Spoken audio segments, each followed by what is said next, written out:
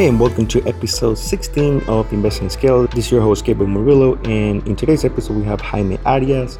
He's an acquisition entrepreneur who completed his first seven-figure acquisition in the past 2 years, and he is an engineer by trade, Harvard MBA graduate, and he found acquisition entrepreneurship. He fell in love with it, and now he's on a journey of growing his online business and potentially buying more businesses. So we get to talk about the search process, setting up the business criteria, how that evolved for him, also the challenges ahead, and what made him really make the decision to pursue this acquisition.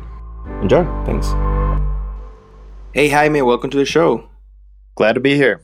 Awesome, man. Well, you are in Puerto Rico right now. Yes, that's correct. Exciting. Well, I know we connected, I think about a year ago, or maybe a little bit sooner than that. But the fact that, we are in this Facebook groups, you ended up jumping on a call with me and truly helping me. So I really appreciate you doing that. And I'm glad to have you in the show. No, thanks for having me.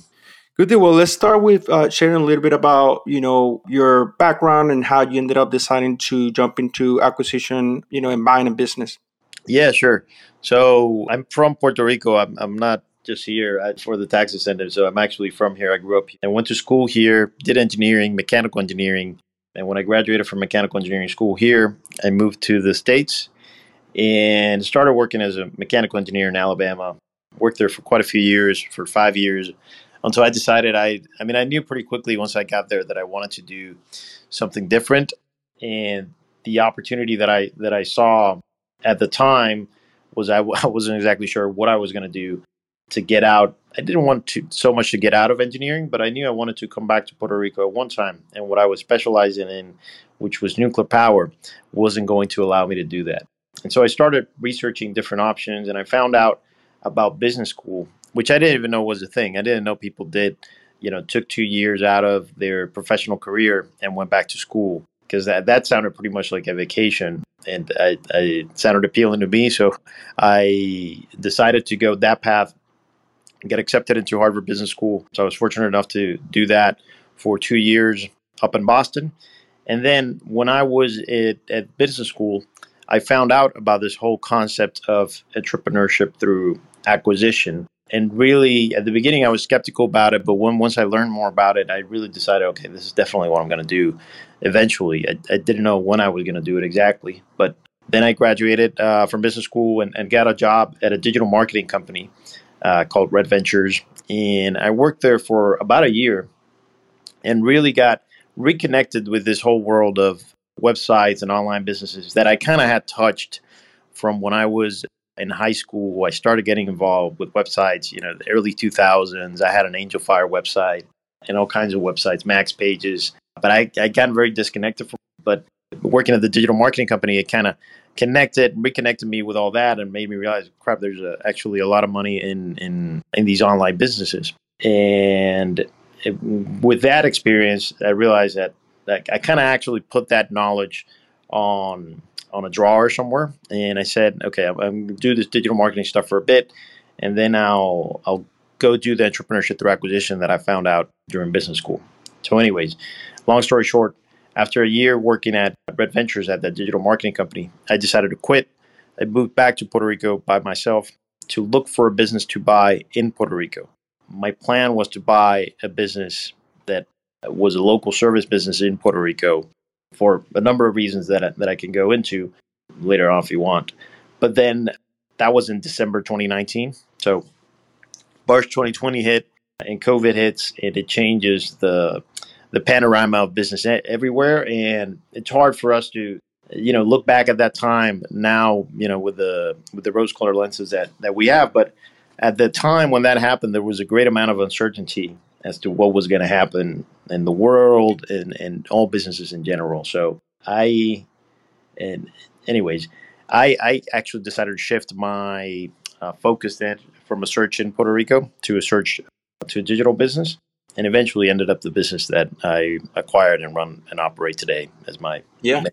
Excellent, man. No, I really, I had no idea about your technical background or your academic background. So that's exciting to hear that somebody that has gone down that path and then ended up in this acquisition world. That's fascinated. So congrats to you on that. And I think what's interesting before we diving into kind of your business, and I definitely want to go there, as soon as possible. But I want to have the audience understand that somebody like you that was setting a particular path, and you were very specific about what you were doing back then. You had a career.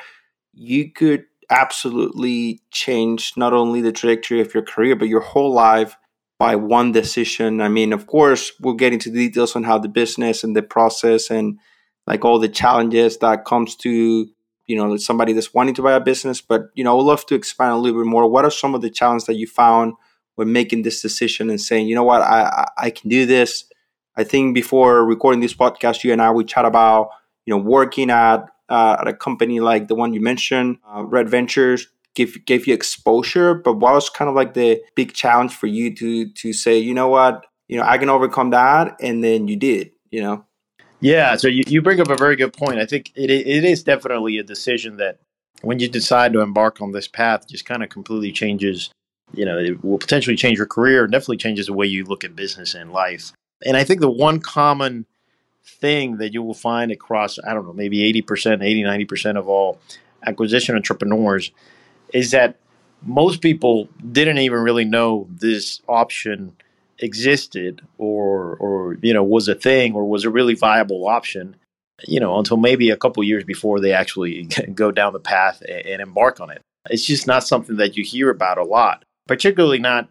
I mean, you always hear about mergers and acquisitions, but you don't really hear a lot about somebody, going from doing nothing to, go stepping in and running a business full time, that's already running and profitable.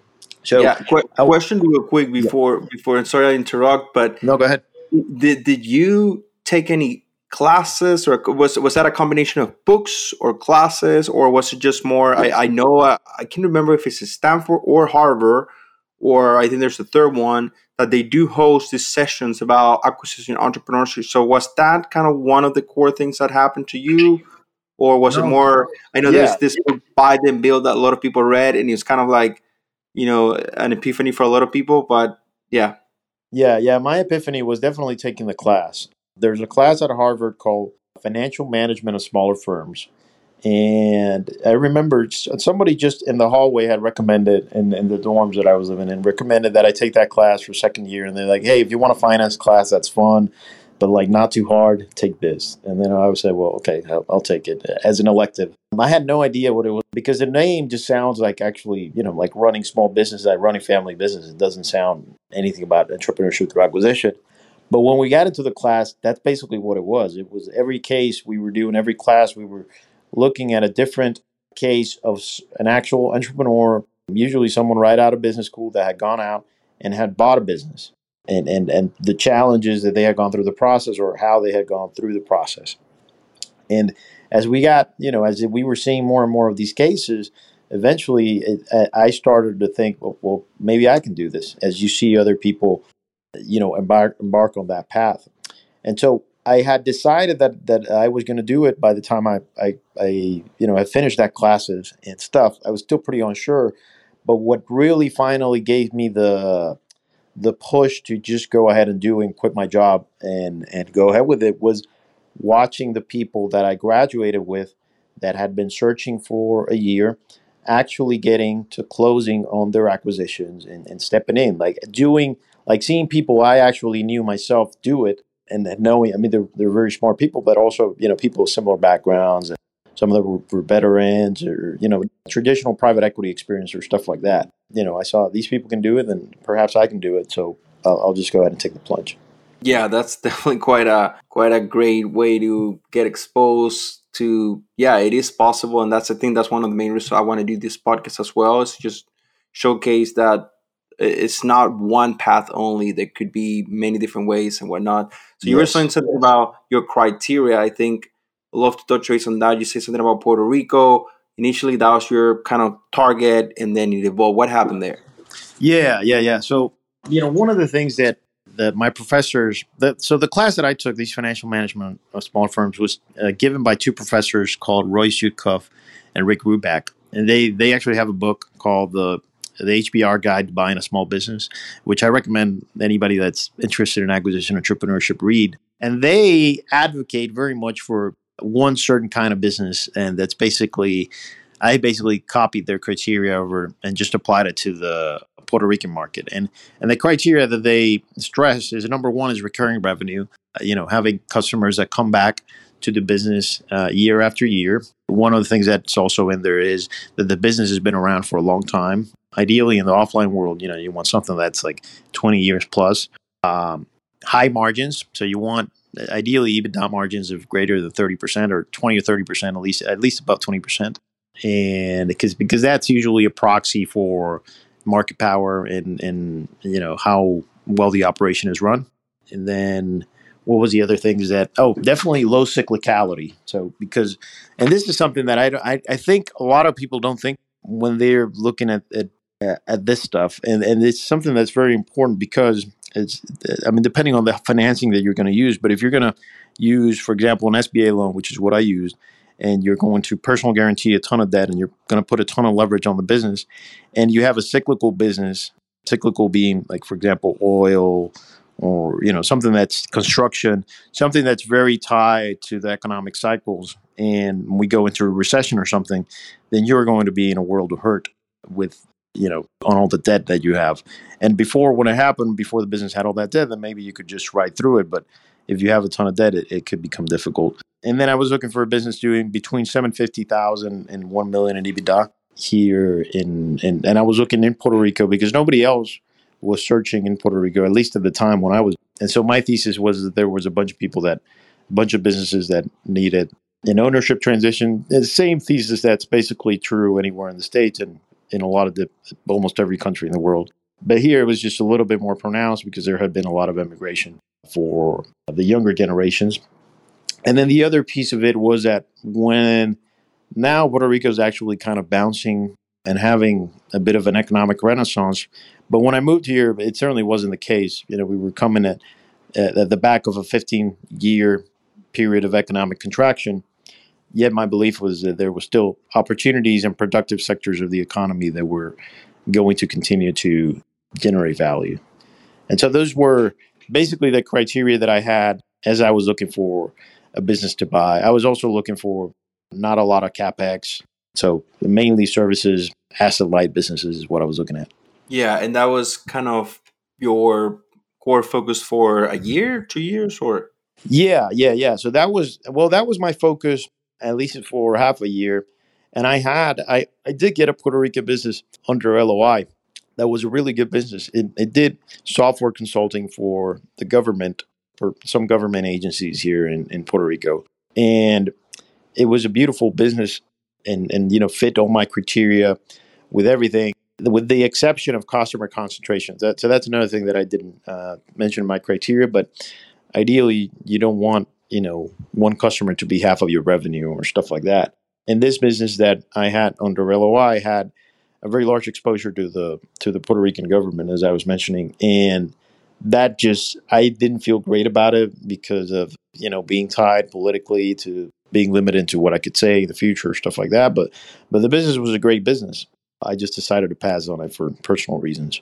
But yeah, I did that for like 6 months, and once I let go, once I killed that deal, my search was heavily affected by COVID, also because not only because of the business uncertainty, but my deal sourcing process relied heavily on networking and having coffee chats with people, and that wasn't happening, at the beginning of COVID, and so that kind of killed my funnel, and I started looking at other avenues, but my first foray actually into before I fully shifted to an online business search was I bought a couple of small businesses on Flippa. And so I experimented with that a little bit. And yeah, I learned a few things there and, kind of got the confidence, well, I'll just go ahead and do full, digital search. Yeah, interesting. And do you remember if it was like 50, 100 or more business that you looked throughout your whole journey for buying your main core business, which we will talk about in a second? Yeah, it was definitely in the hundreds. I think when I shifted, depends on how I look at it, if I count the Puerto Rico search, or I almost bucket them into two different searches. I think if I just look at the online businesses that I looked at, it was maybe, I don't know, north of 100, maybe between 100 and 200. And those are ones that, when I say looked at, is that I like actually, gave some amount of serious consideration. I at least requested a, if it was through a broker, I requested a sim, or, I signed the NDA to get the prospectus. I looked at the prospectus.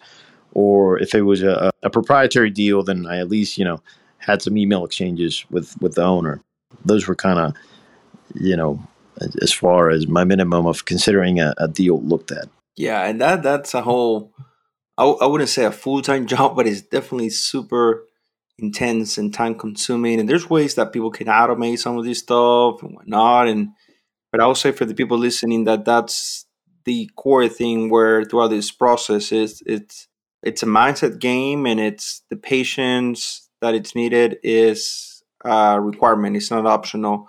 Otherwise, you're just gonna either get into a bad business or just gonna make a terrible decision on buying a business. Now, I Oh mean, yeah, before we yeah, jump in, and go sorry, ahead. sorry to jump in on that, but what you said about mindset and all that is key, because it is if you're going to embark on this journey, there's no free lunch, and it is, especially the searching part of the beginning. It is emotionally, it can be very draining, because especially as you're a few months into it. At the beginning, it's exciting and stuff. A few months into it, you can feel like you're not doing anything. Sometimes your family doesn't understand, your spouse. They see that, well, I mean, what exactly are you doing all day? You feel like, your bank account is only going in one direction. And so it can be hard to get validation that you're actually moving in the right direction, because you're not really getting feedback, from anything on on whether you're making progress or not. Yeah, and I know I don't want to get distracted about it, but I think Yeah. just to touch base on that, I ended up having to get a W-2 job, which I haven't had in like 6 years. So the first year of search, I did exactly what you're saying. And then after that, I was so exhausted, and I was just consuming my own capital and spending money like if I had a business, because I used to have a business. I sold that one. Long story short, it was one of the best things that I done. Just getting a W-2 job for a year that helped me out with the search. So I was working remotely. I'll finish up with my full-time job, and then I'll get going with all the stuff that I had for the search. And it really shifted a lot of the anxiety and the concerns and whatnot. So yeah, that's my 2 cents in here. Now, going back to your experience, like you went through a lot of academic training. That book is highly, highly recommended. So I'll drop out a link in the show notes. Are there a few things you can remember, like seeing the theory and then going and doing it? Some of the things that surprise you to be like, oh, it sounds pretty easy. And then you jump into it and you found all these challenges and difficulties. Any of those that you can remember? Yeah. Well, I do remember, some of the things that they mentioned, that they did simplify and are easy, and it does turn out that things are easy. Is, like, for example, the valuations. I think, in business school and all kinds of different places, you go through all these complicated spreadsheets, and you look at a thousand different factors into how to value a business. And then, what you see is that, well, in the real world, we just take this number here at the bottom line, and then we multiply it by 3 or by 4, and that's what we do. And that, 95% of the truth that is that's that, you may have an add back here or there, but it's really all that simple, at least in terms of, the valuing a business and stuff like that. One of the things that are hard is, at the end of the day, this you're basically running a sales funnel. You're trying to do, it's basically, the best way to think about search as a job is you're almost like an SDR, or a business development representative, at a SaaS startup, or whatever. You're doing a B2B sales job, and so you've got this funnel, and you've got to talk to a bunch of people, and then you just keep those leads moving along the pipeline. And so I think if you actually, if you're thinking about getting a job prior to doing a search or something, if you can figure out some way to work in B2B sales, or if you have a business and you already do that, then that sort of skill set is going to lend itself well to this. I didn't have any of that. As an engineer, I really didn't have any exposure to the financials or even customers or anything like that. So all that was just very foreign to me. And so I think, just getting the reps with talking to people and having confidence as you're pitching yourself. I think that's actually one of the, you develop during the first. So I know I'm kind of going everywhere around with this, but I'm just thinking through the process of my search. And I think everybody goes through an evolution of the search. And it's very rare that you see people that say, okay, yeah, I searched for 1 month, I found the business I wanted to buy, and then I bought it and all that. Because the reason is you go through a growth process. It's not only just that you're funneling through a bunch of different prospects, it's that you yourself, as a searcher, grow.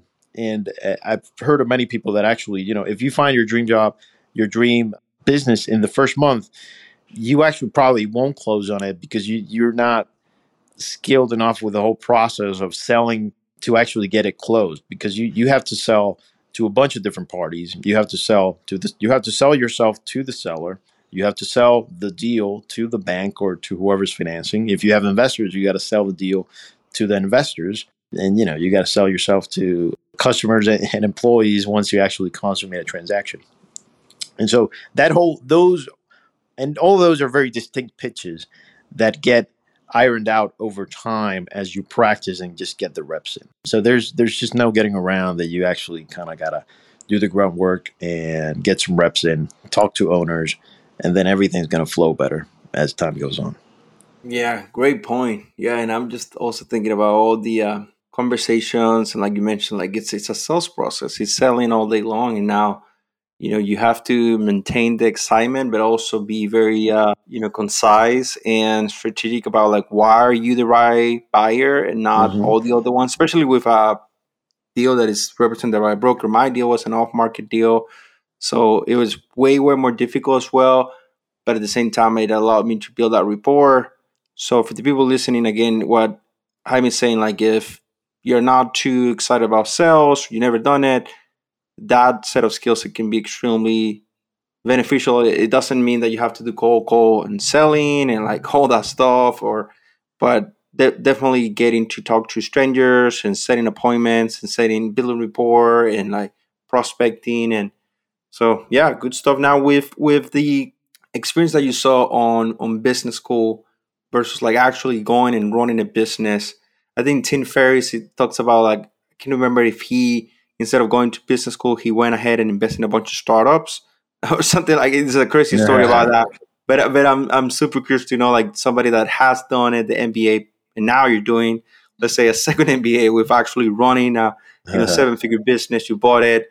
What are some of the differences between what you saw at the classroom versus now what you're seeing in kind of running this acquisition?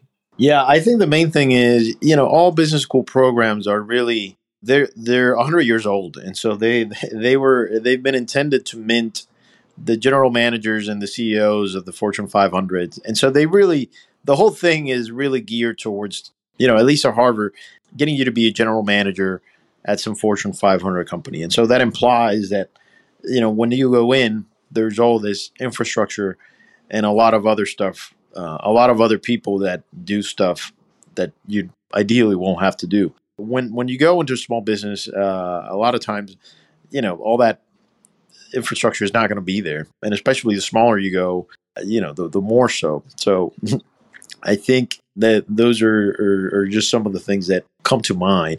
I do think that business school was very helpful for me. I've heard from a lot of people that they did business in undergrad, that it wasn't like super helpful, but at least for me, it just helps to really just look at a whole bunch of different businesses. And so you can think of the search process itself almost as like a kind of MBA. The value that I got the most was just looking at a whole bunch of different businesses. And so I just know that, these businesses generally have better margins because of X and X and X, because you just looked at a ton. Intuition is really nothing else than having seen the same thing a whole bunch of different times. And so then, when it comes around the 50th time, well, you already recognize everything about it because you've seen it 49 different times already.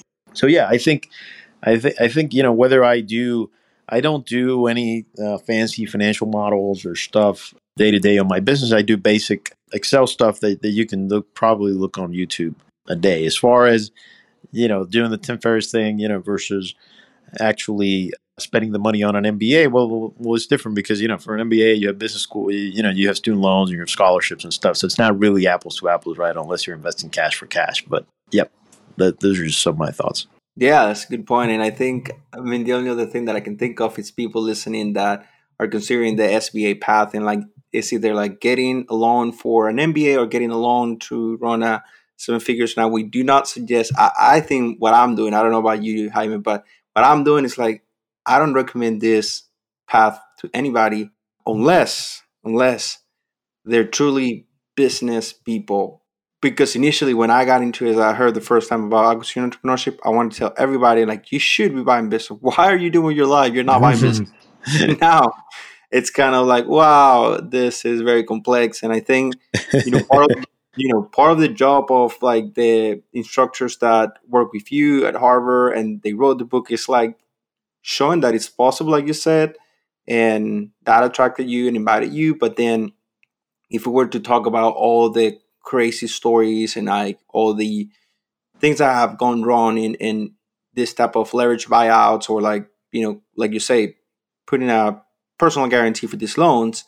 I mean, literally, I'm not gonna get into the story in this episode, but I met somebody 2 weeks ago that bought a business with SBA loan and grew from 400K to 7 million in 3 years, and then the business went completely to zero after COVID. So wow, very scary. And he was driving an Uber.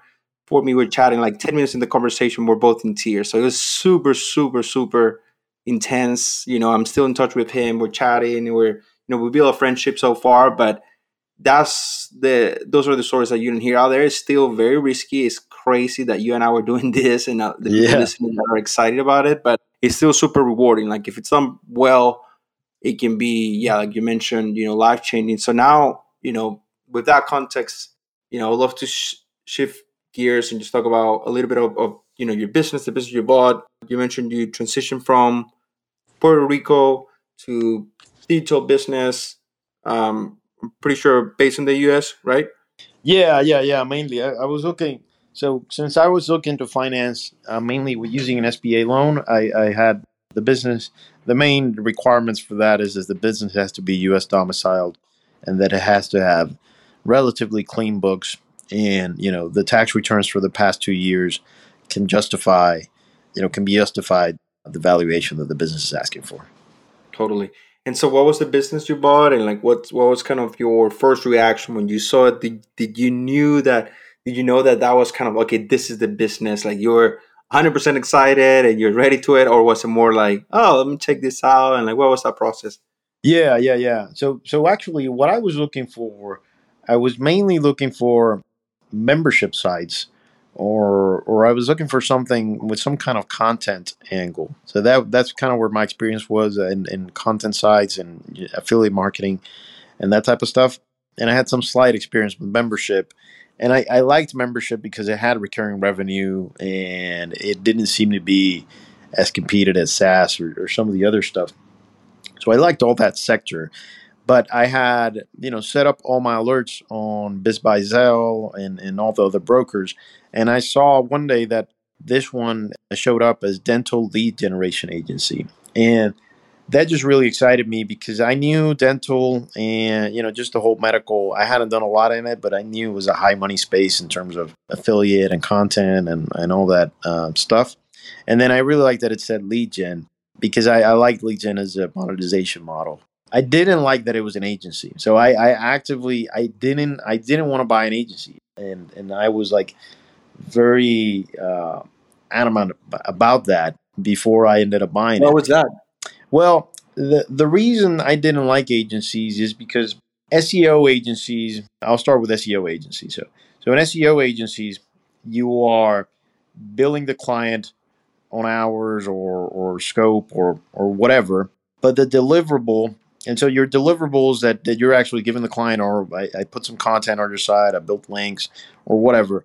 But what the client actually wants when they pay you is to get more organic traffic, which you really don't have control over. So there's kind of a misalignment there. not of incentives, but the whole, it's difficult. There's a lot of risk there that you're not directly in control in that client relationship. When somebody pays you, if you have a garbage collecting businesses and somebody pays you for to collect their garbage, you have full control over every step in that process, other than the owners putting the trash out. Not so much with really any aspect of digital marketing. Even in PPC, there's a similar issue, but not as much. There can always be dynamics, that competitive dynamics in the market that you're operating in, that no matter how good of a job you do, it may just not be profitable for the client, or whatever. So I didn't like those aspects of it.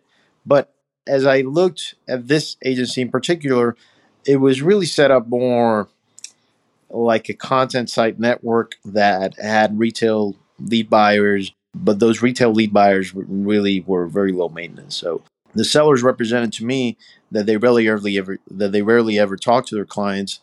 And a year after buying the business, I can attest to that I rarely ever talk to my clients. And that's that's not to say that we're not giving them services, but it's just that things are going well, and they're getting leads every month, and so what's there to talk about? Let's just keep the leads rolling in. And so those were, and as far as how I got deeper into the business, I like dental leads, and I said, okay, I'll reach out, look for some more information. I got the prospectus, got on a call, and things were looking exciting. The business is called, to just go a little bit more into detail in the business, it's called Patients for You, and we do we specialize in getting dentists emergency patients. And so if you're a dentist and you have a practice that's maybe not struggling, but you're looking to get it more busy, you call us and we get you emergency patients that can help fill holes in your schedule and make your practice more. And so I also like that emergency patient niche is kind of recession proof. People are always, they may not be always be getting the veneers and all that, but if you need a tooth pulled out, you're going to get it pulled out, because if not, you're in a world of hurt. And so it's counter-cyclical in that sense. But those are the things that attracted me. The other thing that attracted me about the business is that the clients had been, first of all, it was started in 2008, which for an online business is really, really long time. Yeah. It's basically like 50 years. And the average client had been with them at the time when I bought it for 7 years. And now that I have it, it's eight and change. And so to have clients stick around for 7 or 8 years, something obviously has to be going right. Like, I don't know, that's basically the first things that jumped out of me. Okay, so highly recurring revenue, clients have been around for a long time. I don't know exactly what the secret sauce is here, but I know something's going right. Those were kind of my thoughts going into it. Totally. So, and at the time, it's a 7-figure business, being around for a few years. In terms of team, was it a large team, a small team, or contractors? Or yeah. So I bought the business with no team, actually. So it was 2 brothers that ran it, and one of the brothers' wives did some work on the business, and also one of the brothers had a VA that he shared across another business. But it was mainly really just those 2 brothers that did most of the work. And so I first got the business. I was doing everything during the first 2 months as we transitioned, with the brothers helping me a little bit during the transition. And then I started hiring some folks, to really freelancers off Upwork, that to help me with some of the tasks that were more repetitive of the business, but that did take up a lot of time. And I started with that, and then have built my team slowly over time. So now it's me plus 5 freelancers. One of them is full-time, and the other 4 are on a part-time basis dealing with specific aspects of the business. Excellent. Are you guys the primary source of those leads for your clients, or all through Google AdWords, or is it SEO, or both? Or yeah, so we do a combination of local SEO and Google AdWords, and we are working on building an authority site so that we get some more of those leads through just organic, the pure organic, not just the local listings, but those are the primary sources right now. Interesting. Okay. Excellent. And what do you say is it your goal in a few years? Hold it, sell it, or you're still exploring those options? Yeah, I'm not 100% sure, but I think I'll probably run it, if not forever, for a very long time. At least not. There's no plans to sell it in the next 5 to 7 years. Yeah. And have you thought about buying more, or you just want to focus on this one for now? Yeah, so that's something I think about every day, and it's a hard question to answer. I definitely want to do another acquisition at some point in my professional career. I'm not sure when exactly that is, whether that's early next year or in a couple years, and whether it's going to be a bolt-on to this, or or we get this business to where it doesn't require a whole lot of my time, and then I it becomes more of a hold co of various different businesses. I'm not. I haven't fully wrapped my head around what that model is that's going to work for me. Yeah, no, it makes sense. But first of all, like just the fact that you close on a business, I mean that puts you in the top 3% of people that go through this journey. I think I saw a stat about like over 60% of businesses listed for sale never sell. And then I want to see more stats as well as about all these people that are now hearing about this opportunity. And like there's a few influencers out there, which I respect. And one of them I really, really admire his genius. But they're preaching about like, oh, you can buy a business with no money down, which it is possible. But a lot of the businesses that you and I saw out there, they're very well established. And it would be very tricky to try to get something like that, like a 7-8 figure business for no money down. It is possible, but I would say that's more for like brick and mortar, like people that are retiring and whatnot. But long story short, I think there's a lot of people out there excited about buying businesses, especially with no money down. But there's very few that really come through. And I talked to a few brokers, about this topic, and they also get you know frustrated when, as a broker, they have somebody with no business experience wanting to buy a business and then with no money. Yeah, So, yeah, but yeah, you did yeah, it, man. So congrats on that. And yeah. I think it's fascinating that you've been through that journey. Now with I did put some money, but I do actually know some friends that have bought, high 7 figure businesses with no money down on themselves. Now they did bring investors aboard, so right. that's always an option. But it also adds a layer of complexity to the whole operation. So there's something to be aware of. Yes, it does. Yeah. With the knowledge you have now in the past, if you could go back 5 years ago, are there a few things you can think of that you want to focus on compared to what you're doing now? Like either deal size or type of business, or I think that maybe that could be the next topic about like either financing or investor. But for now, anything else that you can think of? So basically, what if I knew 5 years ago that I was going to be doing this now? What would I have done differently? Yeah, or put it this way, like if with the knowledge that you have, you could start, you go back to 5 years ago, but you have all the knowledge that you have, what would you focus on? Is it the same type of business, or would you change overall your thesis on investing in this type of businesses? Yeah, yeah, yeah, yeah. So, one thing I really liked about the business that I bought is that everything, I got exactly what I was expecting. I knew, I felt like I knew where the skeletons were in the closet, and the skeletons that I have found, I already knew they were there. So I felt like I knew what I was getting into.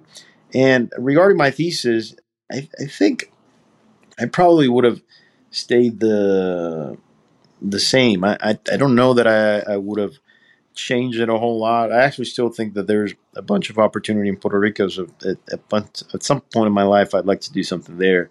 But yeah, if there's one thing that I could change, I probably, and it's hard, you get to sit to the grass is always greener on the other side. I think, one thing that I would say for people that are searching is that, whatever you think is your magic number as far as the size of the business that you want, that's going to like supply your daily needs, and you're going to be comfortable financially. I would take that number and probably at least add 50% to it, probably double it, because there's a bunch of expenses that you're going to incur at least during the first year of owning the business that aren't really, some of them aren't even going to be obvious. Like I've talked to people that, or that you could have never foreseen. Like I've talked to people that have said that like a year into it I had to renew all these licenses or whatever that I had no idea even during my diligence that I had to renew, and that was like 50,000 or stuff like that. Or maybe you want to add some staff, you need to add some staff because as you coming in as the new owner, you're not going to have the same level of productivity than the previous owner that, they've been doing it for 10 years. So it takes them, 30 minutes to do something that's going to, take you 4 hours to figure out. So I would say that probably, go a little bigger than what you think you need to go. Because the one thing that people always struggle with, and this is something that I still get tempted with, and I'm sure everybody does, is that you think, the smaller is less risk, but it's usually the other way around. The smaller, the more risk there is, because everything's just more fragile in the business, and there's less money to play around with, or less money to take a hit, and all that kind of stuff. Yeah, no, great stuff in there. Yeah, it's the process is very similar. Of course, like after you get to like 3 to 5 or even $10 million asking price, there's gonna be more people related issues. So like performance and management and like legal, HR, which more complex. But if we're talking about digital business, like you're saying, Jaime, I think I will agree with you in terms of it is about the same process. You do have some more complexity when you have a lot of bills coming in or out or invoicing and like, but all of that, it's part of why you have a team.